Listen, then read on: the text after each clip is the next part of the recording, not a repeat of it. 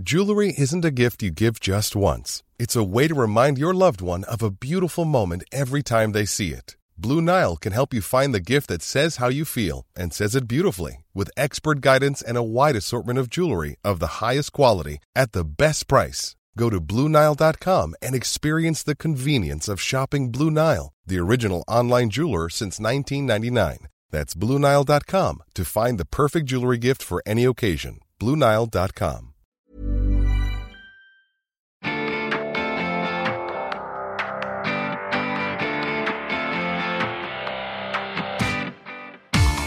Welcome back to the award-winning Irish Times Women's Podcast. I'm Kathy Sheridan.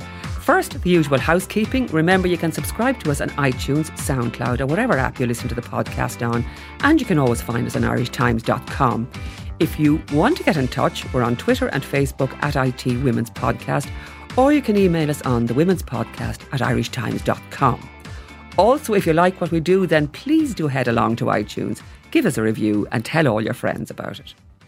Now, it has been well over a year since we were shocked to the core by Hillary Clinton's defeat in the 2016 US election. Yet we still can't quite stop talking about it or trying to make sense of it. It may be even harder when you're Jennifer Palmieri, former communications director for Clinton's presidential campaign and for several previous campaigns. Before stepping into that role, Palmieri served as White House communications director for US President Barack Obama, and she also worked for President Bill Clinton. Now she has written a book called Dear Madam President, an open letter to the women who will run the world. It is full of advice for a future woman world leader, but it also serves as an extremely revealing retrospective on election 2016, posing big and lingering questions on the presidential race we just can't leave behind. I was delighted to speak to Jennifer this week from London while she was on the UK leg of her book tour. We spoke about Hillary's loss, about former FBI Director James Comey, and how much he may have contributed to that loss. We also spoke about the challenges a woman faces in running for the US presidency, and so much more. I began by asking Jennifer who this book is for. The book, I wrote it with young women in mind, in particular, people who were graduating from high school and college, that it would give them lessons that prepare them to succeed in the world America is today. I address it to the first woman president because I want every woman that reads it to know whatever it is that their big goal is in life, they can achieve it. And, you know, my frame of reference, and for me, my frame of reference is politics, and being the American president is the great achievement that can happen in my country. And, but it's not, it's just, as you've seen, since you've read it, you know, it's not, there's a lot of politics in it since that's my background, but it's not really a book about politics. And yet it provides great insights, Jennifer, into how women in particular react to loss. For example, how the concessions speech was perceived. We won't dwell too much on the loss, but tell me first of all when you knew you might lose. Was that a terrible shock on the night, or had you suspected beforehand that things were going? It was a shock because I had, you know, I knew it was intellectually, I knew it was possible for us to lose. There was a, you know, our own polling showed that a 1 in 4 chance of that happening. But the harder the campaign got, and in my view, the uglier that Donald Trump got, I felt that there was some sort of karmic insurance in the world that we couldn't possibly be going through all of this turmoil and difficulty in our campaign only to make Donald Trump president of the United States. That's what I couldn't accept would happen. I thought America is just not going to do this. And then it did. And you had to, women who didn't support him in America had to decide, after feeling pretty devastated for a few weeks, either Donald Trump is the kind of man that's meant to win in America, or women need to do things very differently. And what's inspiring and empowering is that women in America have decided that that the old set of rules that we sort of lived our life by don't apply anymore, and we're playing our own game. And we'll go back to that. We'll go back to that, Jennifer. But in the meantime, you also had, as you put it, 4 men hounding you. Yes. Tell us about the 4 men: Trump, Putin, Assange, and Comey. Yeah, it was. I mean, there's so much to unpack and examine for what happened in this election, given that it was the first woman. But it did not seem to me to be a coincidence that the first time a woman tried this in America, that we had such an extraordinary gauntlet to run through, and were hounded by these 4 men who all involved themselves in the campaign in ways that had never happened before. And I think each of them could justify their actions, but it was unprecedented. Vladimir Putin didn't like Barack Obama, but he had special ire for Hillary Clinton, who had challenged him in the validity of the Russian elections in 2011 when she was Secretary of State. Julian Assange had a fight with her as when she was Secretary of State over WikiLeaks as well. And, with Jim Comey, he felt a need to treat her case differently than he had every other investigation. Yes, you say he went out of his way to break precedent, Jennifer. He did.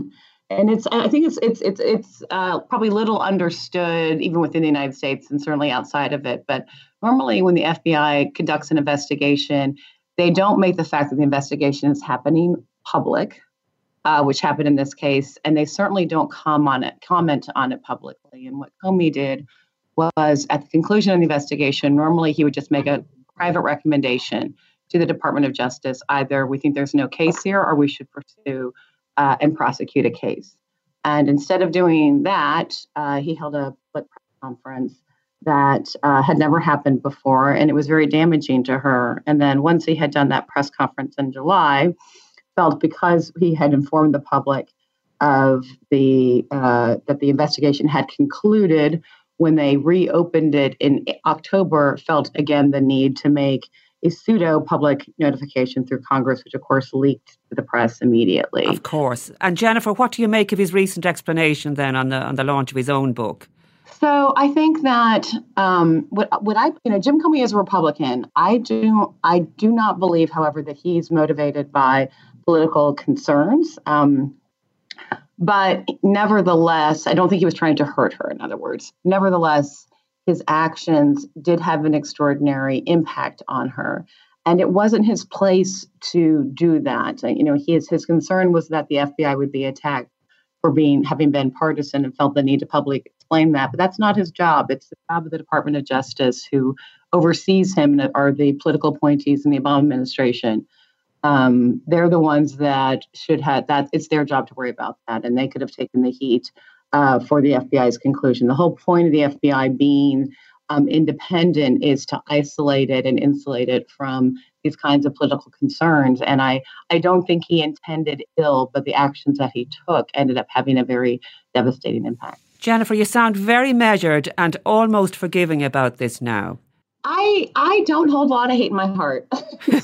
Just in general, it's true. And I really don't, not all of my friends agree with me. I will tell you, I don't believe that Comey was ill-intended. He just overstepped his bounds. But I do have a question about whether the fact that, he is very judgmental of Hillary in an unfair way. He just asserts that he refers to having 2 deeply flawed candidates. He doesn't offer any explanation as to how he thinks it is that Hillary is deeply flawed.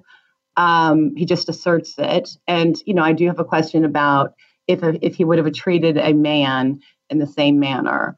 I say in the book that we had this acronym that we would laugh about on the campaign, because if you didn't laugh, that was CSAHIJDL.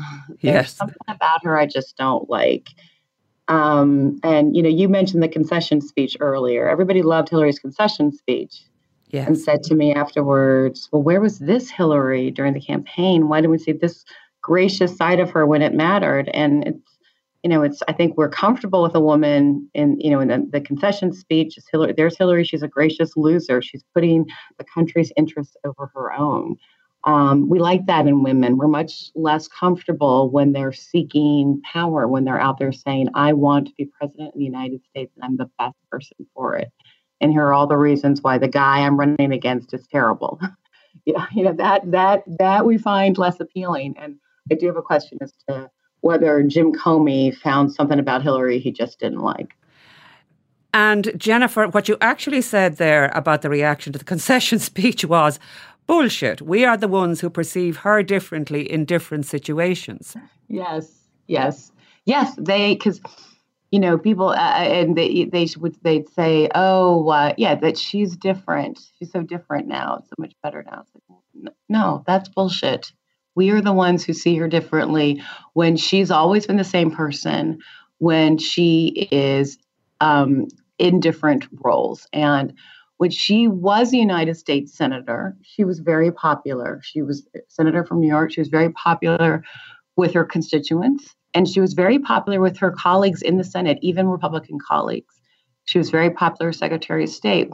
When the public hasn't liked her is when she was running for office, either the Senate or the presidency. And, women have come a long way. And I'll tell you, when I started the campaign, I didn't think it was such a big deal that we were electing the first woman president.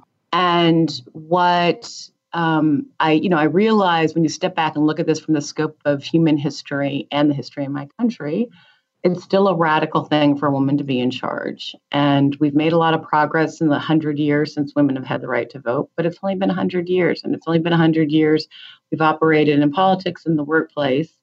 It made a lot of progress. But what the campaign revealed to me, and this concerns we still have about women ambition, is we still have a long way to go. And you say nothing draws fire like a woman moving forward.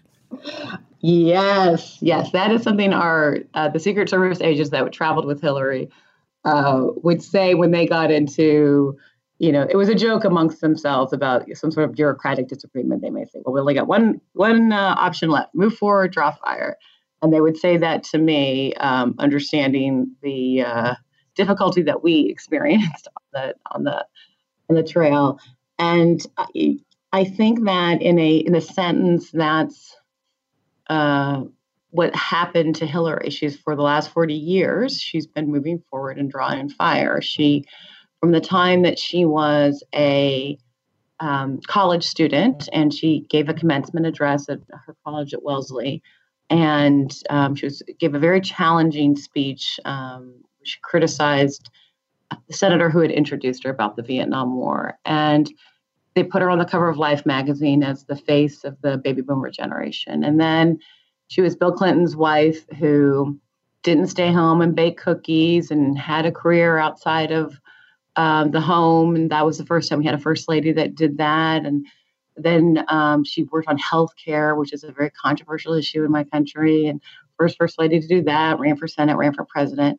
And so she's always just been, she's sort of, to put it nicely, I think, because I don't believe everyone who has concerns with her or finds her vexing doesn't mean they're sexist. She's just always been a little outside of the role that a woman normally plays, and that confounds us. We don't know what to make about it. There's something about her we just don't like. I found one of the moving sections in the book, Jennifer, actually, when you said she sat you down at the beginning of the campaign and what you said vomited up what it had been like to be Hillary Clinton for 25 years. Yes. That must have been extraordinary for people who assumed that there was this cold, clinical woman out there who basically had no womanly feelings whatever. Yes, that's what I think that you've put it well, because it said if she has this ambition, which we haven't traditionally equated, with women, then she must have no appealing qualities. And she must be all ambition. I think that the idea that you can have ambition and compassion and modesty in one woman, people have a hard time wrapping their head around that. And when she sat me down, as you explained, to say, she just wanted me to know everything went over her entire adult life and all the times the public liked her, the times they didn't, the times she could get along with the press, the times they didn't get along. And just so I was sort of aware of it. And at the end of it, she said, she didn't really know what to make of how she gets portrayed. And she said, I'm just a simple and serious person and understand why I provoke such rage in people.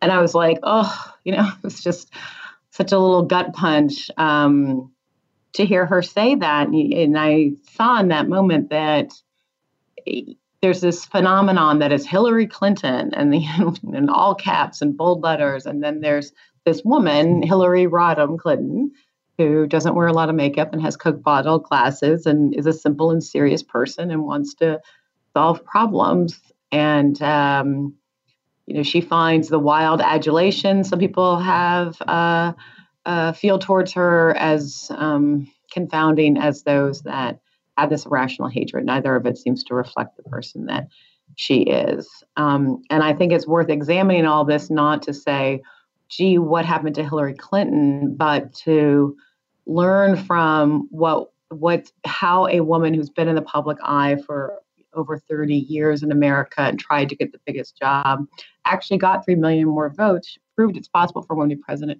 What can we learn from what happened to her? Now, Jennifer, that's where we come to strategy. And I'm not saying this must have been extremely difficult because we're talking about all the issues around women and ambition. And the polling team came up with a strategy that Hillary's ambition, she had to have ambition, obviously, but that ambition had to be expressed in terms of service to others. Right. Otherwise, she was off-putting. And you make the point, you say, I'm not sure she loved it. She embraced it, but I'm not sure she loved it. So was that perhaps a mistake, or are you happy that you went in that direction? This is, what, I wouldn't do it again, right? So maybe in that way, it's a mistake.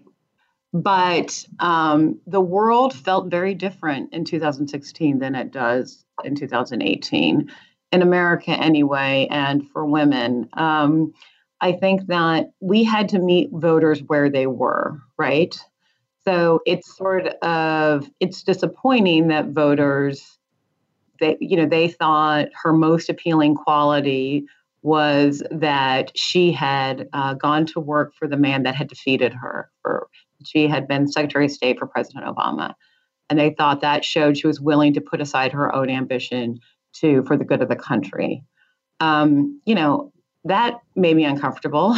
Yeah. As if I thought it was gracious of President Obama to give her the job, given that they had been opponents. But, it was evidence that her ambition is about serving others. And so we needed to find a way to meet voters where they were, and we embraced that. I say in the book that we ended up, I feel like what we did was end in the campaign was making her a female facsimile of the qualities that we look for in a male president. This is really important, Jennifer. Yeah. And you see that path robbed Hillary of something very valuable. Yep. What was that? Her humanity, the qualities that make her a unique person, the qualities that make her something other than a caricature of ambition and competence. And that, I had that sort of realization very late in the campaign in October of 2016. And I thought, A, that's a fundamental flaw in the design. And B, that really robbed her of her own humanity. And no wonder people think she's inauthentic. Now, in 2016, because we had no model in our country for for what it would look like for a woman to be president of the United States, it's the only model you could follow were men. And I'm not sure that, sitting here today, I have a hard time articulating what you could have done differently in the moment in 16. It felt like she had to prove, as women across the board of her generation did, that she could do the job just the same as a man. And I have always felt in my own life that I could do that too. I just don't want to anymore. Now I want to do the job the way I want to. And I think if we run as we if we run political candidates in the model, in a traditional model of how men have done it, and if we conduct ourselves in business and in media and the arts the way men have, we're limiting everyone. And I think bringing a sense of feminine qualities, whether that's compassion, not muting emotion, not muting your passions, a sense of cooperation into however it is we engage in the world, we're probably all, men and women, both going to be better off. Yes, I don't want to be trivial for a second, Jennifer, but can we talk about the crying room that you ran in the White House? Because that quite surprised me. There was this thing called the nod, where when women were exchanging really disastrous news on the campaign and before that, you would simply nod. The whole thing was to be stoical, to simply acknowledge that something awful had happened, but to move on to solutions. Yes. But your view is women should actually have a good cry, maybe, and men. Yeah. When I worked for President Clinton, my office in the press office was referred to as the crying room. I mean, it was also simply my office, but a lot of people would come in there and, complain to me or would, just feel the need to cry, to let out some stress. Sometimes I would sit in there with them. Sometimes I would leave them alone. Sometimes it was men. Mostly it was women, but it was often, but there were men too.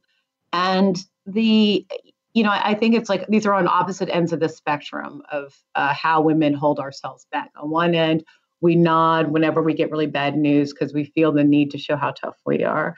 And then on the other end of the spectrum, we're very loath to show any emotion or tears in the workplace because that reveals that we don't actually fit in. I think that at the root of this notion that you can't ever cry at work, that a woman can't do that. If a woman cries in the workplace or cries in politics, she is dead. What's at the root of that is being a woman is something you have to overcome to succeed in a man's world. And you already said bullshit once, so I assume that we can say it again. And that you can say it. Bullshit. It's such bullshit. And I am someone who is very strong. I am excellent in a crisis, and I'm a big crier. There are no buts there. There's no I'm strong, but I'm emotional. I am both. And when I talk about something that's really important to me, it moves me to tears. As is happening right now, as I'm talking to you. And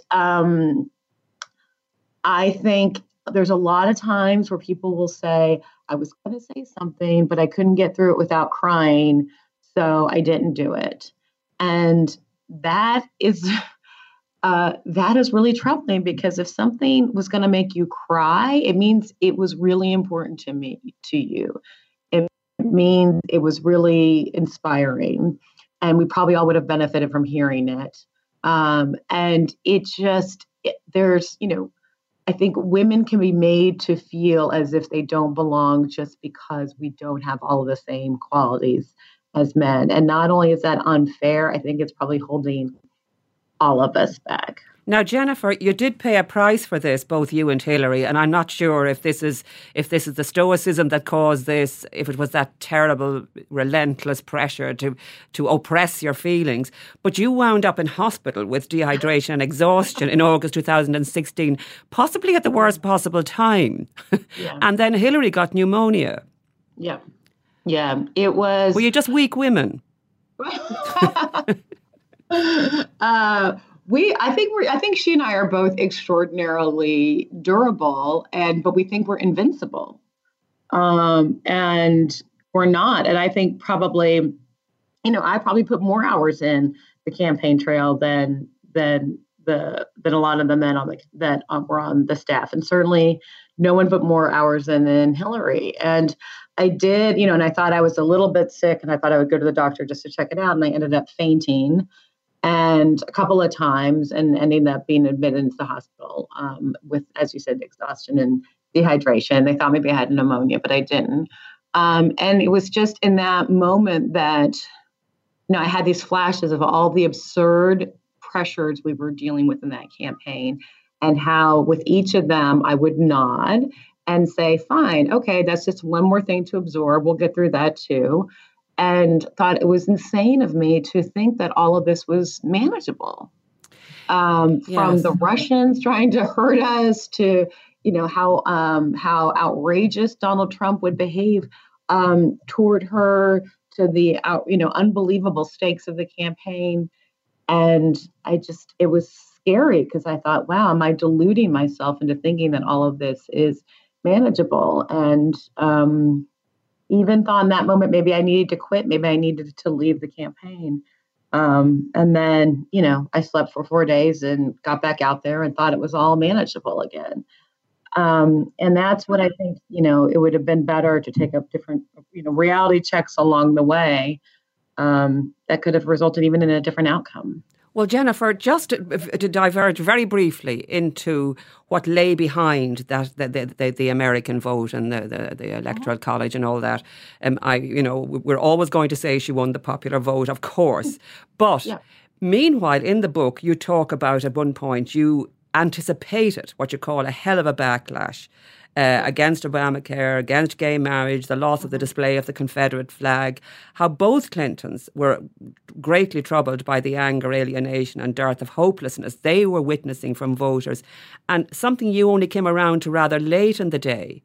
Now, that seemed to me that you were acknowledging that, yes, you were up against a far greater opposition beyond even Trump's awfulness.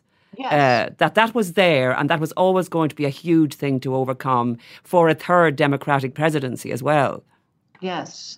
It felt to me like a reckoning, and that was across the board. I mean, every day you saw something on the campaign that told you this is a very different year. And I think we went into the campaign thinking it was going to be about the economy, as a lot of elections are, and it ended up being about very fundamental questions of what kind of country America is going to be.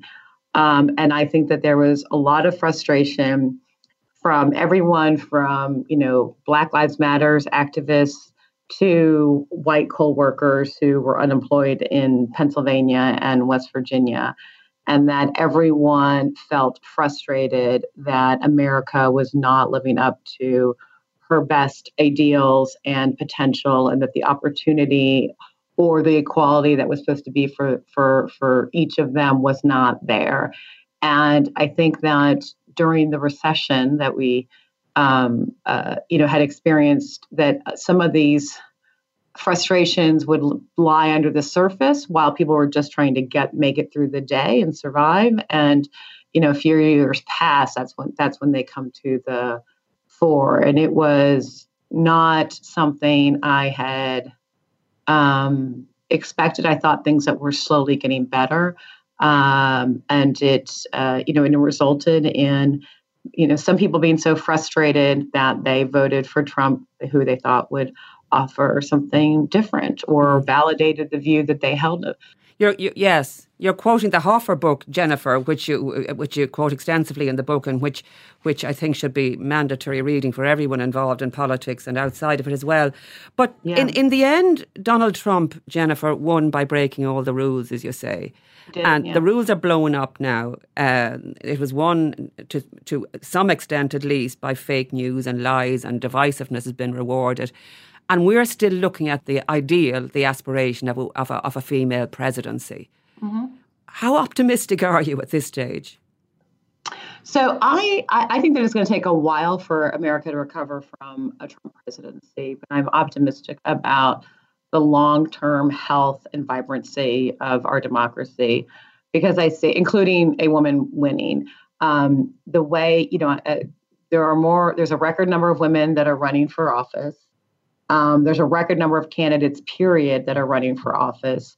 People who have not been in politics before are either, volunteering and engaging in campaigns of the local community or running themselves. And you see from the way the Parkland High School students handled the reaction to the shooting in their school, to the Women's March, to these American candidates, people are engaging civically in ways they never have before. So I think that's a byproduct of Trump winning. So I think that there's still the ultimate end to this is still in question, but I'm optimistic that we will make it through this period and come out stronger than ever, although it's going to take a long time to recover from the damage that he's doing. And we're always going to be the country that elected Donald Trump, and we're always going to have to face the world with, everyone having those doubts about us in their head. Yes. And that's very troubling. I think a woman could win. I think a woman could win as soon as 2020. I mean, Hillary proved that it's possible. Who do you think that might be, Jennifer? I would give you 4 or 5 names of women who all of whom, have a chance to be the Democratic nominee in 20. Kirsten Gillibrand, Senator from New York, Elizabeth Warren, Senator from Massachusetts, Clara McCaskill, Senator from Missouri, Amy Klobuchar, Senator from Minnesota, and Kamala Harris, Senator from California. And they, each of them, I think, in addition to being competent and good policymakers, we're going to want someone who can unite the country. We're going to want somebody that can bring people together. Well, that's a healthy roster you've just handed to us, really. Jennifer, good, right? Yes, yeah. It is good. One final question. How are you? Your description of the morning after will stay with me for a while, the morning after the loss, and the loss in 2004. You've been through the mill and you've bounced back every time. Yeah. Are you going to bounce back again? I bounced back, and I loved putting effort into writing this book and having the chance to think very deeply about, what happened in that election and really understand the lessons that I learned from my sister who went through terminal illness, my friend Elizabeth, and being to have a chance to share those lessons with other women has been extraordinary. So I feel very privileged, and I'm worried. I'm still worried about the health of my country, but I'm a pretty happy person. Will you re-enter politics, Jennifer? I will always help. I will always be involved, and I still do work in the nonprofit world now on issues that I care about, particularly immigration and education. I still help some folks on the side. Can't stay away from that. I think it's too important. Jennifer Palmieri, it's been a pleasure to have you on the Women's Podcast. Thank you so much, and safe journey back to the US and to the land of Donald Trump. Thank you. And that's it for today. Thank you to Jennifer Palmieri for taking the time to speak to me. I think that was fascinating. Just a reminder that her book is called Dear Madam President, an open letter to the women who will run the world. And it's out now. Today's podcast was produced by Roisin Ingle and by Jennifer Ryan with JJ Vernon on sound. I'm Kathy Sheridan, and until next time, thanks for listening.